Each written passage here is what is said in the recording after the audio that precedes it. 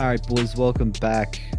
We are here post Super Bowl, ready to give you a restricted free agency breakdown and let you guys know how free agency is going to work.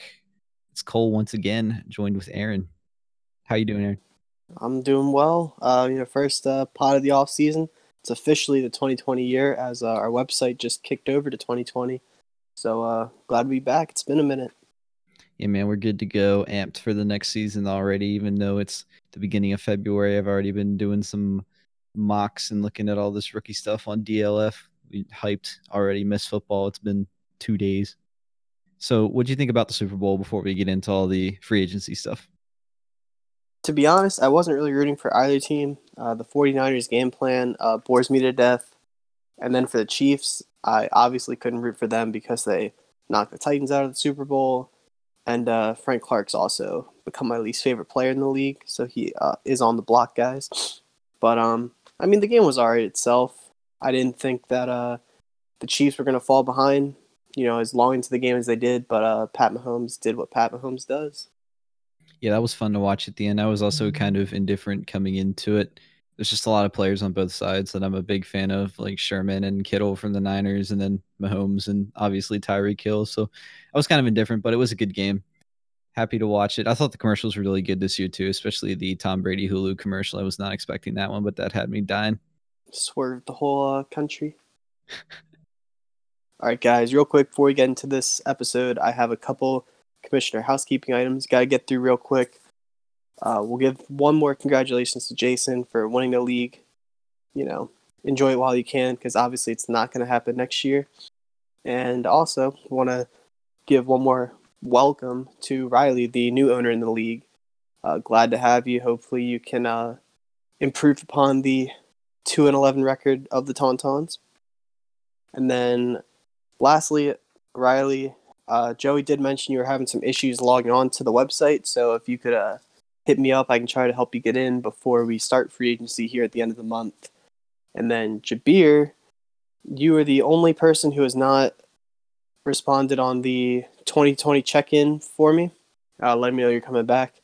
So I'm assuming you're coming back, but if you could just let me know you're officially coming back, I'd appreciate it. And now we can move on to the episode itself. So we've got a bit of a breakdown here for you guys to explain the free agency process and how RFAs are going to work and how Fab's going to work for the next season. Because the first year we didn't have any of this free agency stuff to navigate here. We'll go through the agenda and let you guys know how it's going to work. Yeah, so basically the free agency period is going to last all through March.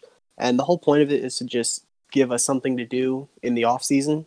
Because obviously if we didn't have this, there'd be nothing for us to do between now and the draft, and that's just going to be kind of boring. So this is hopefully going to add some kind of spice to the offseason.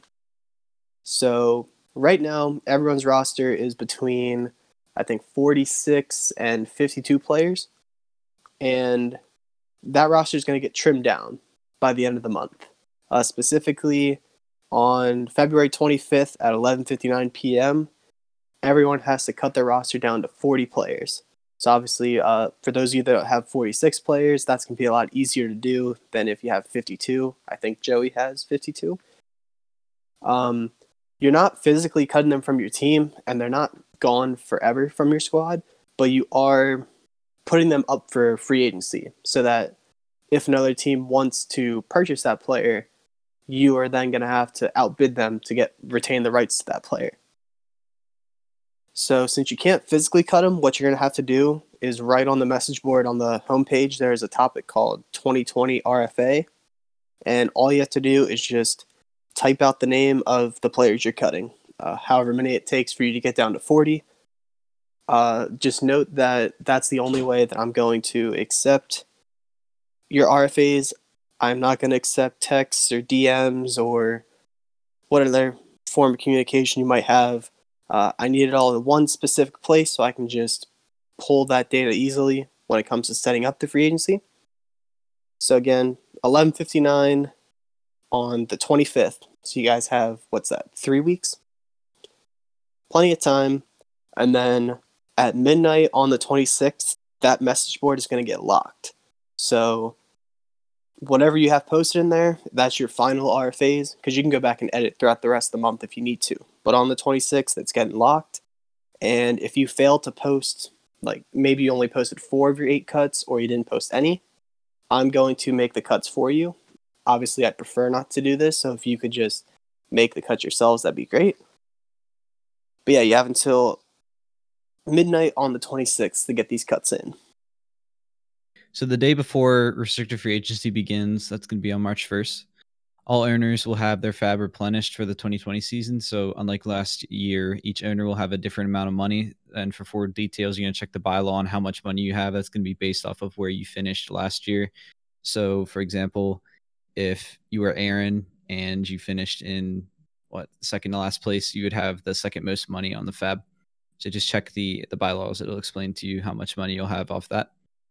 And so the money you're going to have from your fab based off where you finished last season is going to be used for both restricted free agency in this offseason and your waivers during the season. So for example, if you spent $165 out of your $184 budget during the restricted free agency, you'd only have $19 for your entire regular season coming next year. So you need to be a little bit careful with how you spend your money and just be prepared to budget properly depending on what you want to do in RFA. If you see someone you really like and you got to outbid somebody, you got to do it, but you might be a little bit low on funds. So you might have to make some trades to get some extra money later on. So restricted free agency is going to begin right at noon on March 1st. The RFAs from all 12 teams, as well as any players who are already free agents, are going to be available for bidding. The auctions are going to be on a 48-hour rolling clock.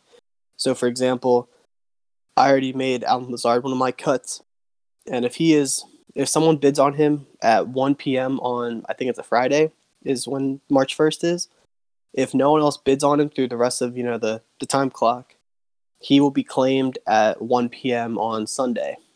But let's say that somebody waits 23 hours and then bids on Allen Lazard, that 48 timer is going to restart all over again. So the bidding itself during the free agency period is going to be conducted what's called proxy style. And basically that's going to mean that the highest bid amount is going to be hidden from the rest of the league. So let's say that I bid on some player and the maximum bid I was willing to pay for that player is $9. So on my screen, I would see a bid amount of $9 on that player, but for everyone else in the league, you'll only see that I bid $1 on the player. And so if you were interested in that player, you're going to have to keep upping your ante until you exceed my bid amount.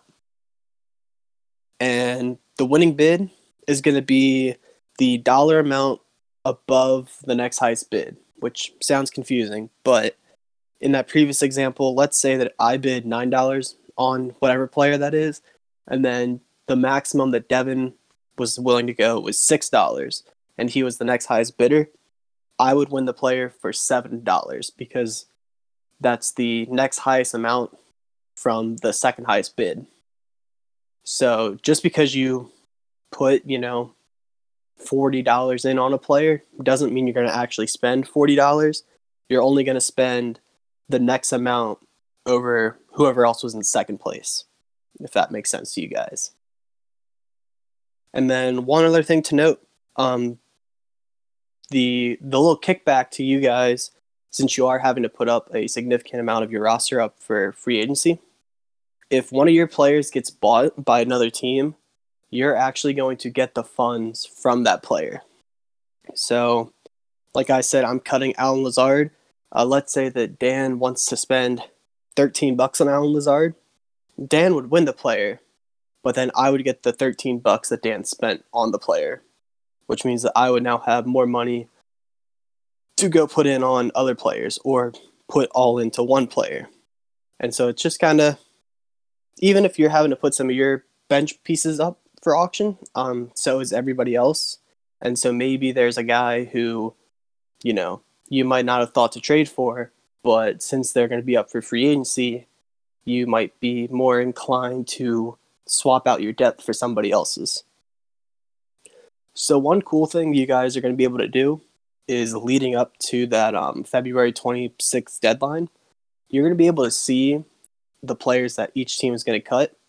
And so let's say that you're weak at tight end and you see that another owner is planning to cut, a decent starting level tight end, nobody crazy. Like, I have Cam Brate up currently. And let's say that you were really desperate.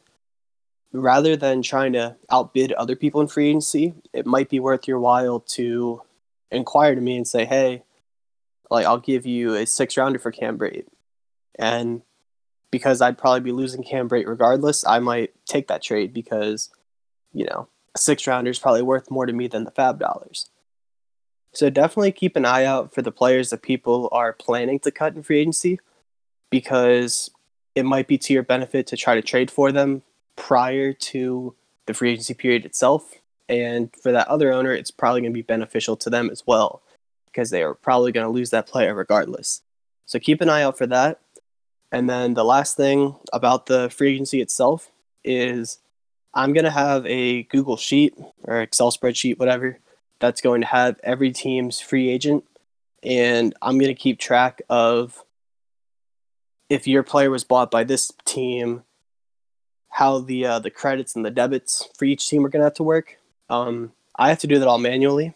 So once a day, probably in the late evening, early night, I will credit any money to your team that you may have gained that day.